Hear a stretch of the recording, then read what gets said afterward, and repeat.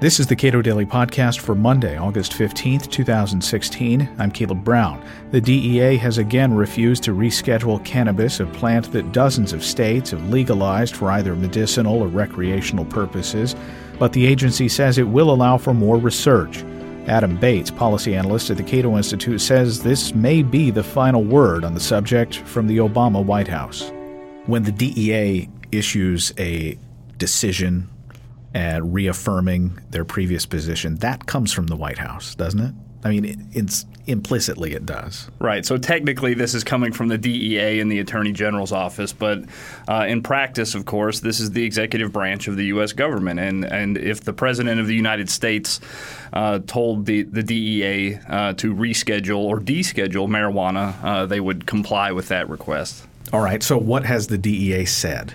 There was a petition from two Democratic governors to reschedule marijuana, to move it. It's currently at Schedule 1, which is the most restricted drug schedule in the Controlled Substances Act. So it's on the same level as heroin and considered a more dangerous substance than drugs like cocaine and methamphetamine. So this request was to just take marijuana off of Schedule 1 and move it down to Schedule 2, where it can there are more research opportunities. It's easier for study and things like that to assess the medicinal value.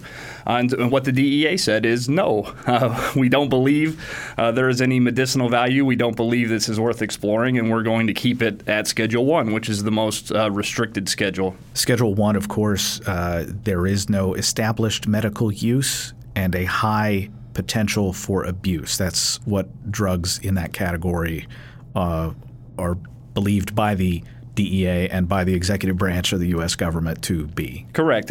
So a high potential for abuse, despite the fact that it's virtually impossible to overdose on marijuana and that there is no medicinal value. There's no practical value to this drug, that it's basically just all downside. Which is why cocaine is Schedule 2 and morphine, I suppose, is Schedule 2 as well, because they have long established medical uses. Correct. And amphetamine, methamphetamine, opioid, painkillers like oxycodone. So marijuana is really the outlier as far as its placement on the schedule. There's not really been any real effort to justify why marijuana is treated so disproportionately harshly relative to these other drugs. The DEA also seemed to open up avenues for research despite the fact that they were going to keep it as Schedule 1. So the DEA has said, in light of these complaints, that we need to have more research and more study into marijuana. They said they will make more marijuana available for study, but this is basically right now a DEA monopoly on the marijuana supply, so it's not nearly the kind of progress we would see if it was moved down the drug schedule. But the DEA did try to throw a bone to marijuana reform efforts to say, okay, we will provide more so we can do some research. President Obama, throughout his years as president of the United States, has been pretty terrible on this as a policy matter, despite his own personal history with marijuana. Right, and he's especially been bad relative to what people's expectations were, that he's a younger president, that he had this past experience with marijuana, that he had these common sense ideas about criminal justice reform and issues like that.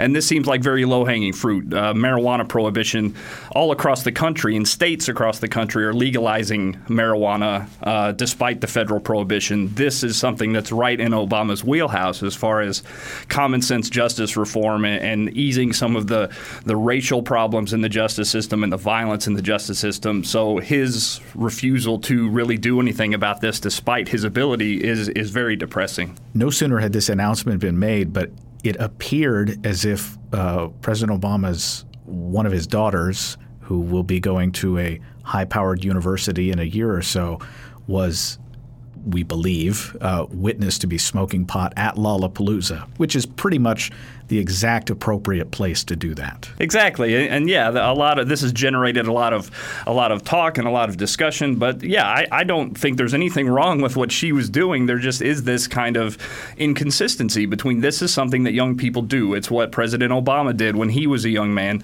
and it's what people do at Lollapalooza. So yeah, there is this incongruity between having this going on in such a public manner and people who are not related to the president going to prison over this or being killed in SWAT raids over marijuana. There's just this imbalance that is going to persist as long as this federal prohibition persists. Do you suspect that within the Obama administration this will essentially be the final word from his administration on pot as a policy matter? It's hard to tell simply because so coming up in November, states like New York are going to vote on recreational marijuana. So it's still possible for the landscape of marijuana legalization to change a little bit before he leaves office. And it's up to him. He could decide after the election, for instance, that he wants to make a change here to better his legacy on criminal justice reform and drug reform.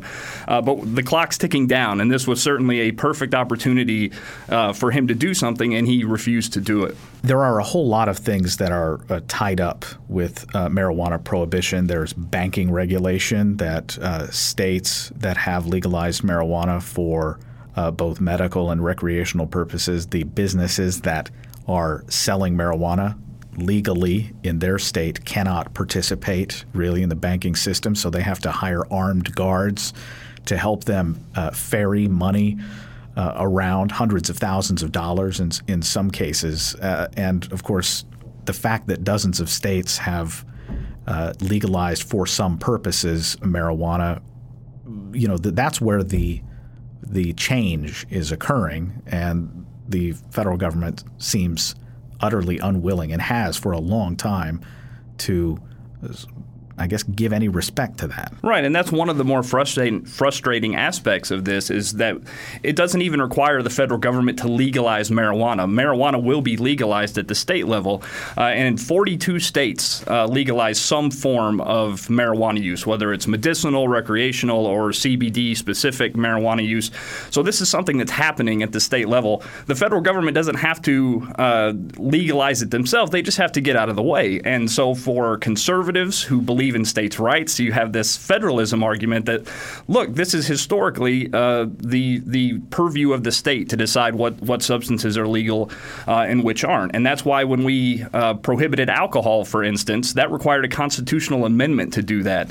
But for whatever reason, when it came to banning drugs, the federal government simply just did it. They didn't bother going the constitutional route. And now you have this federalism mess where you have dozens and dozens of states legalizing a substance. There's still this federal prohibition, and you have that tension there that's completely unnecessary and is just a nightmare as far as you said, the finances, the legal aspects of it, and the federalism aspects.